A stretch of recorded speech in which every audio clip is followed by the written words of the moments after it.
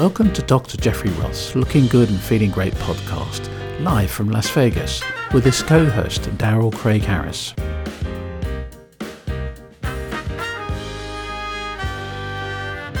Well, welcome back.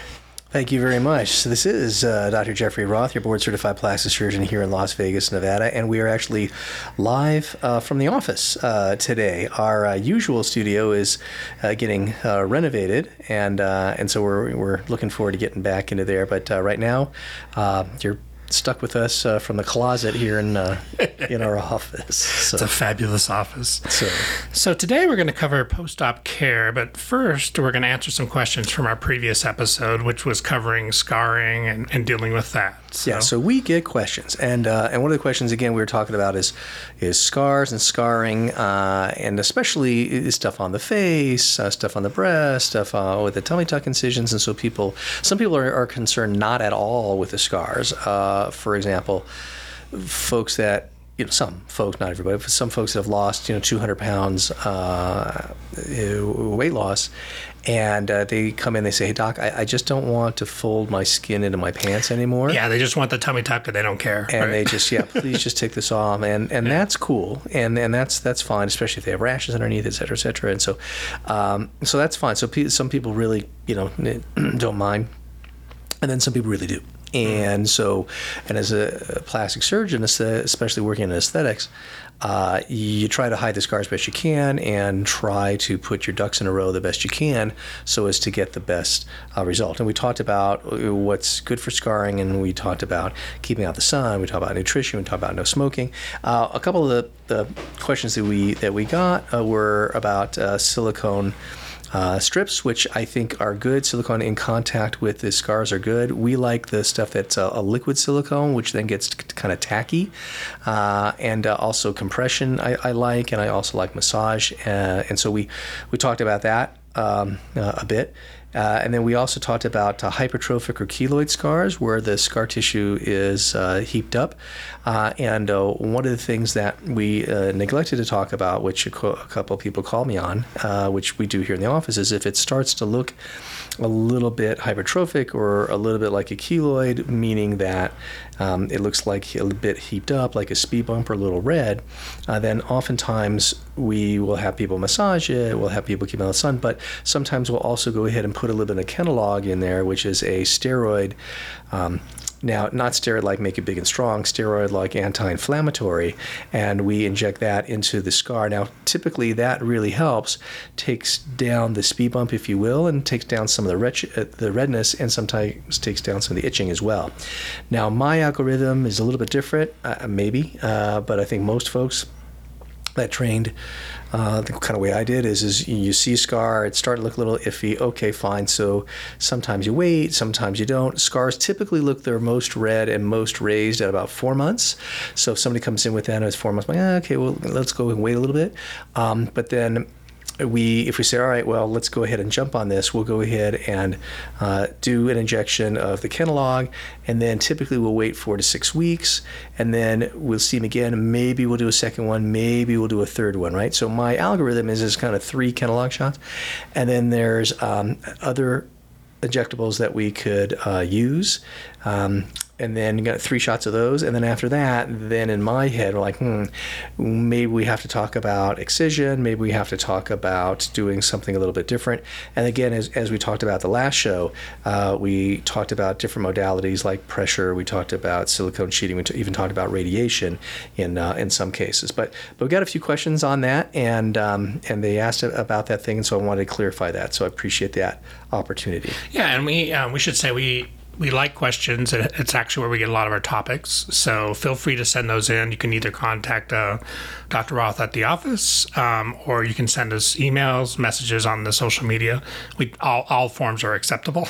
Yeah, no, we actually do look at that stuff. And sometimes I'll get that message on the Instagram in the DMs. They're sliding into my DMs, whatever that means. I don't know what that means.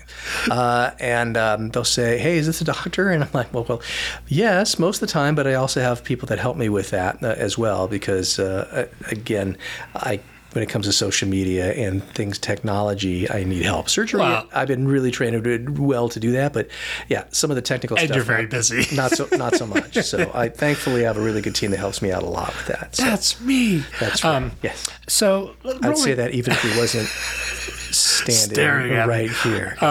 So post-op care, that's a very big topic. Yeah. Has a lot of different meanings to different people. Let's talk about that. Sure. So post-op care, again, we've talked about this a couple of times. You can be the best surgeon in the world. I am not. I've been trained by some of the best, and I just try to emulate them. But especially in hand surgery, for example, is you can be the best hand surgeon in the world, and you do great surgery, and if the patient doesn't go to occupational therapy and doesn't do the little squeezy ball and doesn't do the range of motion, you're not going to get a result. So basically, pre, during, and post-op care in my world is really important and really sets the stage or lines up your ducks in a row, whatever you want to call it, to go ahead and get you the best result possible. So people ask, okay, what can I do? What can I eat? What can I, to go ahead and get the best results? And a lot of it is stuff that you shouldn't do, and we talked about that. I mean, you got to kind of lay off the meth a little bit and that, but No smoking. so yeah, the main thing, no smoking anything. So yeah, basically smoking is bad and evil. Nicotine we really don't like because it's a vasoconstrictor and you don't get the blood supply where you need it. And by nicotine, smoking is bad, vaping is bad, nicotine even in the patch, even in chew, it's still that vasoconstricting stuff. Now, cigarettes also, you have a lot of other stuff that gets aerosolized, et cetera, but yeah, so that's a really big one. And again, we had discussed this before, is many of my colleagues won't do and I won't do facelifts on smokers. That goes from breast lifts and tummy tucks to Ys, because all those three operations, on purpose, you're making things perky, but you're putting them on tension, and tension's the enemy of good wound healing. Yeah. So basically, you want to go ahead and get as much blood supply and as much oxygen as you can to those tissues, and nicotine does not help with that. But so people ask, okay, what can I eat? Well, you have to eat food. And what I mean by that is protein, some vegetables, some vitamin C, et cetera, to go ahead and get the collagen to line up right and get together as a scar, and some carbohydrates as well, because you're going to need some energy, because we're creating trauma. I'm a nice guy, but I take a knife to people, and I create trauma. And your body doesn't know that you're a plastic surgeon. Right. or So, their body, I should say. Right. So there's certain things that happen in the inflammatory response since caveman, times. Things will swell up. Oftentimes, especially my tummy tucks, patients, they'll get upset and they'll go, wait a minute, you took all the stuff off my tummy tuck, and I'm up 5 pounds. And the answer is, well, yes, you are. And I usually tell the husband or boyfriend to take the scale and put it in the garage for about a month, because they won't fit in the rings, they won't fit into their skinny jeans and stuff. Right, And I'm like, the body has to adjust. Right, completely normal. So nutrition, again, you don't have to do the Linus Pauling craziness with the vitamin C, but basically you have to eat food, and it's important because, again, we get everybody, but we get from anorexic models to whatever, and we talk about nutrition, and it was beaten into me as a general surgeon, because where I trained, that's where they started really looking at nutrition. They started about feeding people via the IV, and they started all this stuff. And so that was really one of their focal points. And we learned that those folks that have nutrition, they heal up wounds better. And again, if somebody comes in, you see somebody in the hospital with a bed sore, right, a pressure sore, and if they're a little old lady in the nursing home that's eating saltines for 6 months, you can be the best plastic surgeon in the world, overcome that, and it's not going to work. So it's just, you're sewing to wet toilet paper, and you put it together, and even if it's gorgeous at the end of the case, it's not going to work. So nutrition, and I used to, the people always knew when I was rounding in the hospitals, because I would run nutritional panels, and like, oh God, Dr. Roth's here again, and to see if this patient would actually be a candidate for appropriate surgery, et cetera. So nutrition really is important. And I had somebody last month, and a nice patient, smart, and 10 days after surgery says, oh yeah, I'm going to go ahead and do this, ketogenic HCG diet. I'm like, whoa, wait a minute. And he says, oh yeah, I get 500 calories a day. I'm like, well, no, stop. I said, absolutely the wrong answer. I said, do that in a year. Okay, if you want, we can talk about that, but no, not when you're trying to heal up a wound. So, yeah. So would you say that it's more of a holistic approach to medicine versus just only focusing on the actual surgical aspect? Yeah, I mean, some guys and gals are really terrific technicians, and they can, cut and sew and make things look gorgeous, and that's terrific. And then sometimes those folks are surrounded by folks that take care of a lot of the perioperative stuff. And that's okay. That's the way they've kind of set up their practice or their service in the hospital, or if you're in an academic center, et cetera, and that's okay. We were taught, basically, we wrote our own TPN orders, which is, looking back, bananas, but we did it. Explain what that is. Yeah, so total parental nutrition is basically if you can't use your gut. Now, if your gut works, this is going back to general surgery, is if your gut works, then use it, because when you eat food, your little cells in the GI tract go ahead and absorb those nutritional elements, and so that always is supporting overall wellness. Right. If the gut works, use it, and more we're finding that if the gut's happy, the rest of the body's happy, right? Mm-hmm. And so now you're starting into probiotics, you're getting into all this sort of thing. So the gut is important for everything.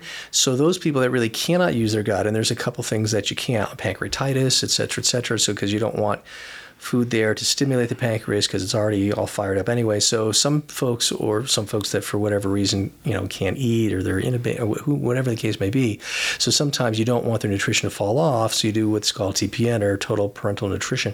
And what you do there is then you really have to get down to the nitty-gritty of, okay, how much fat does this patient need a day? How much do the carbohydrate need a day? How much protein? How much trace elements? How much da-da-da-da-da-da-da? And we did all of this. Now they have computer algorithms for this, but remember, we did this in the 80s, 90s, where we didn't have computers. And that was, would you say that was really, phones? That was really ahead of the curve. Yeah, and then for dealing with those kind of things. But a lot of people really jumped on it quickly, because it was starting to get presented, and the results were night and day if you pay attention to nutrition versus not, and especially in the plastic surgery literature, because again, we're working at wounds, and okay, well, how are we going to rehabilitate this person, and how come my wound? Because healing is really half of the if not more.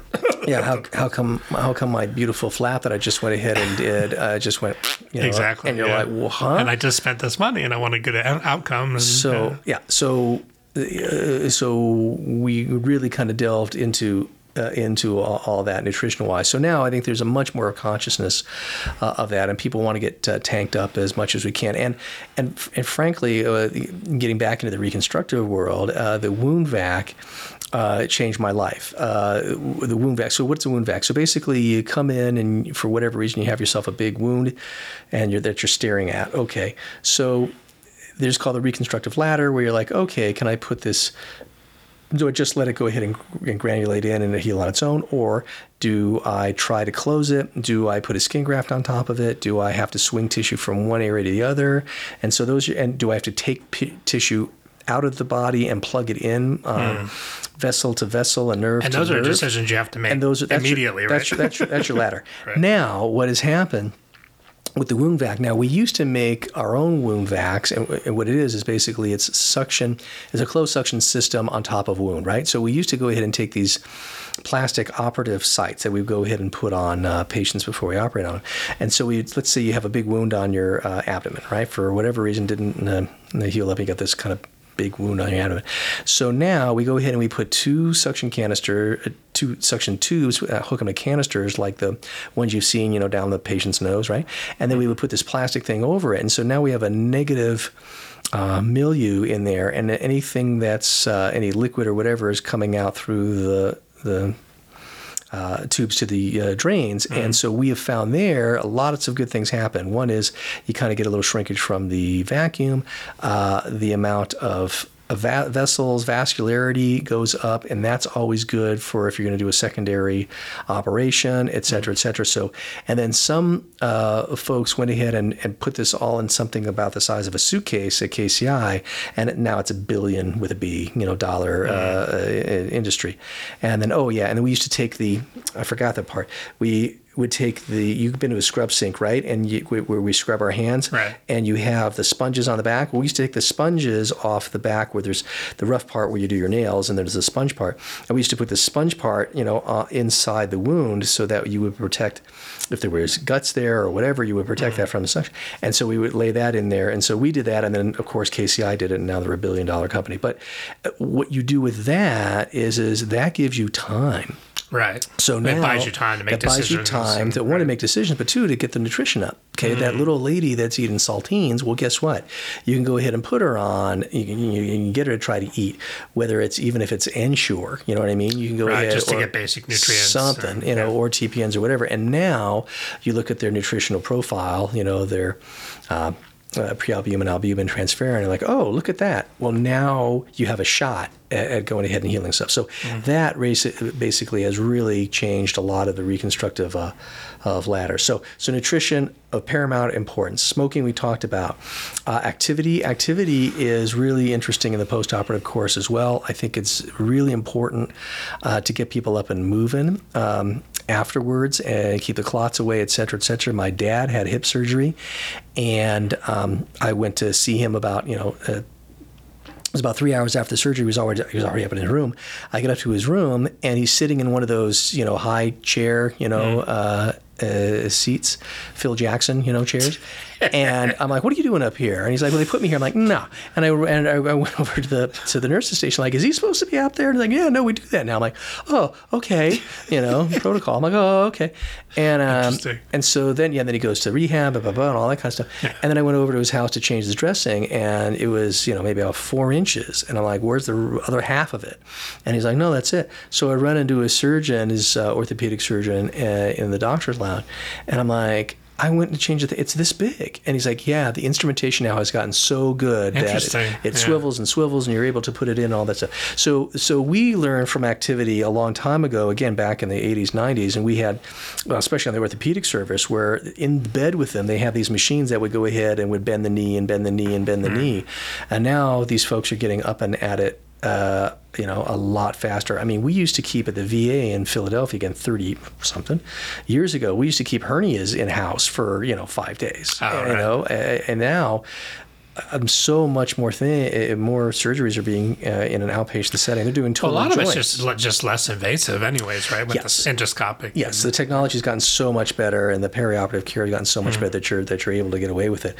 But activity, now, some activity is good. Lots of activity, not so good. Yeah, activity to one person is different to another person. Right. Have to kind of define that, I guess. So again, now especially with folks that have a surgery, you can't go home and do 100 push-ups and then try to figure out, why, you have a hematoma, right? So you really do have to, listen and get guidance as far as what activity to do. Like, for example, my tummy tucks, they're up and kind of piddling around the next 3 days, and that's a good thing, but they're still kind of a bit hunched over and looking a bit like Groucho Marx, and that's okay. But and that is, that's a major surgery. I've actually seen that surgery.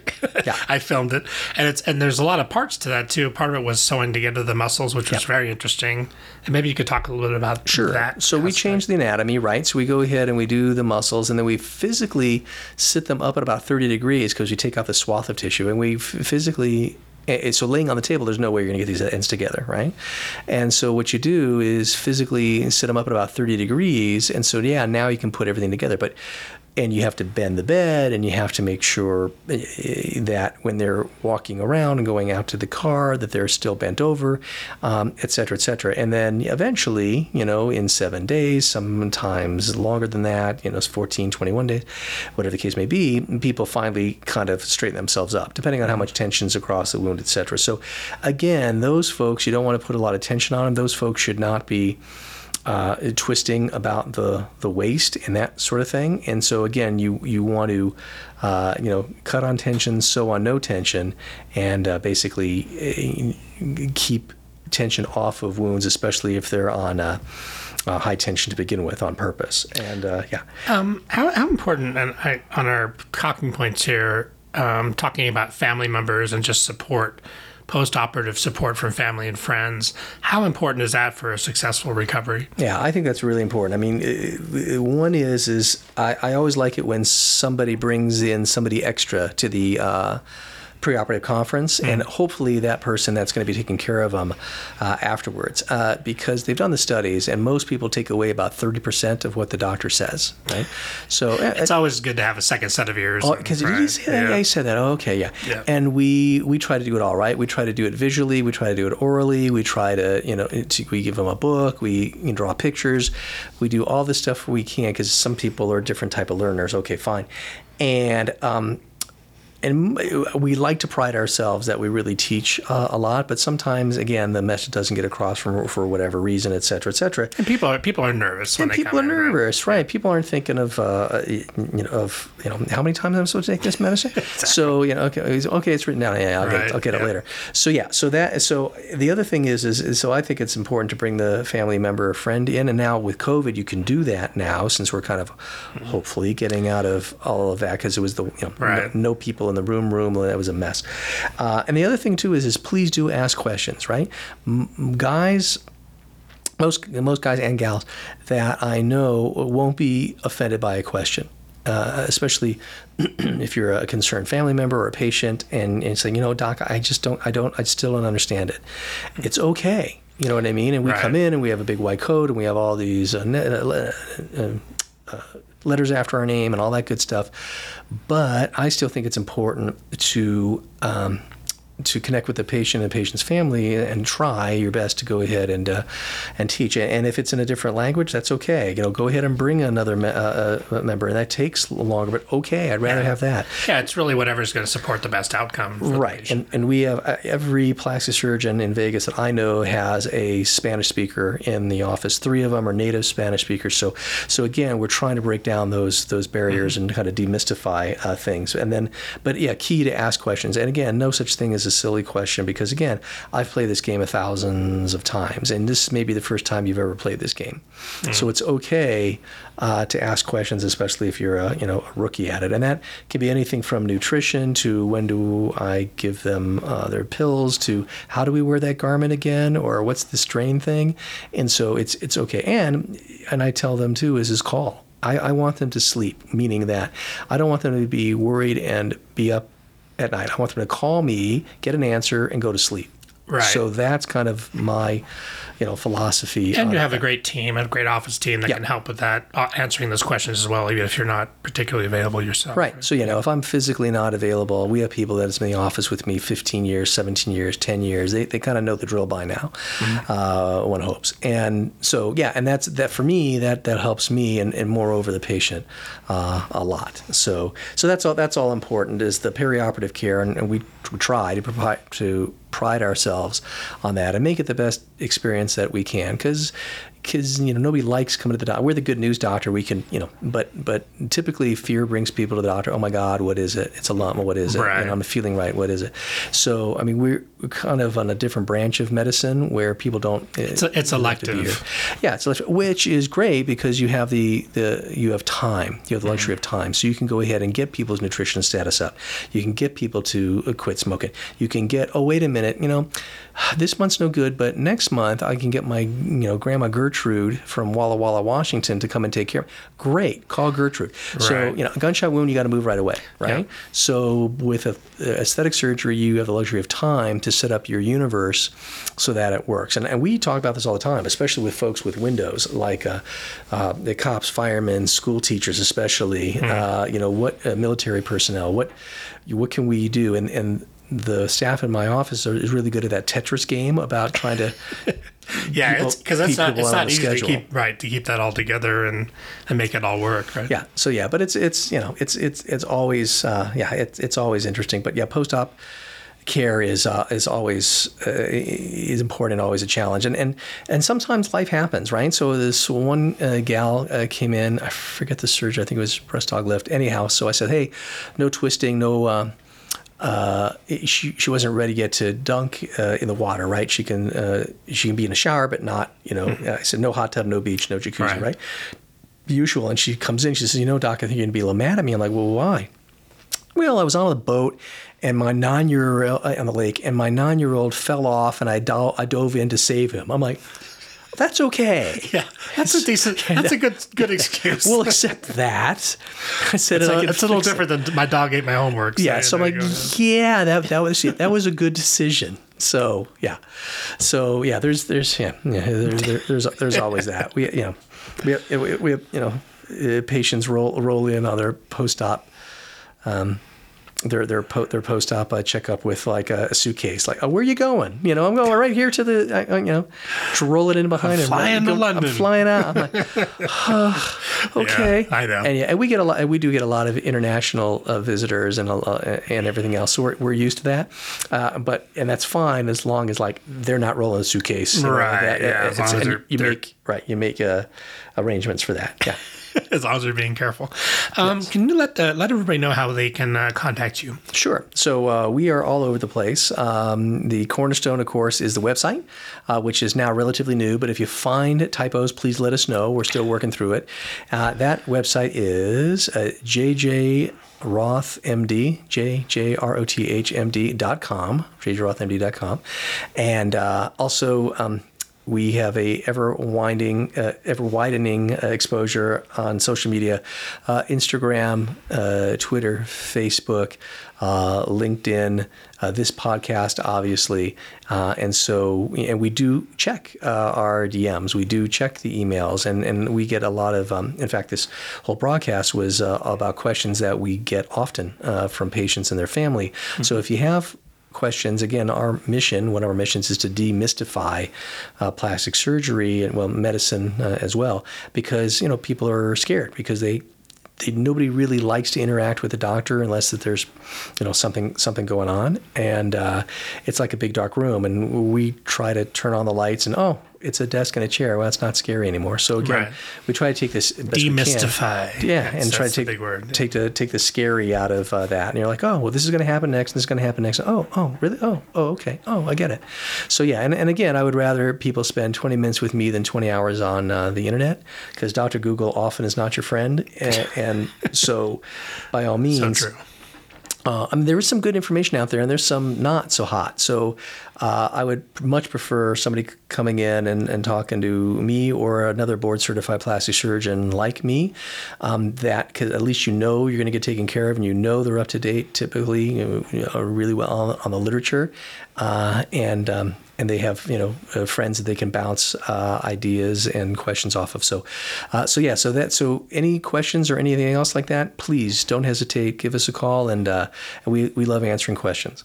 Absolutely, and please make sure to like and subscribe to our podcast to hear future episodes. And we have a whole catalog of our past episodes available, which we invite you to check out. So thanks so much for joining us, and have an awesome day, everybody. Have a fantastic day, and we'll see you again soon. Thank you so much for joining us. For further information, please visit the podcast website link for Dr. Jeffrey Roth. See you next time.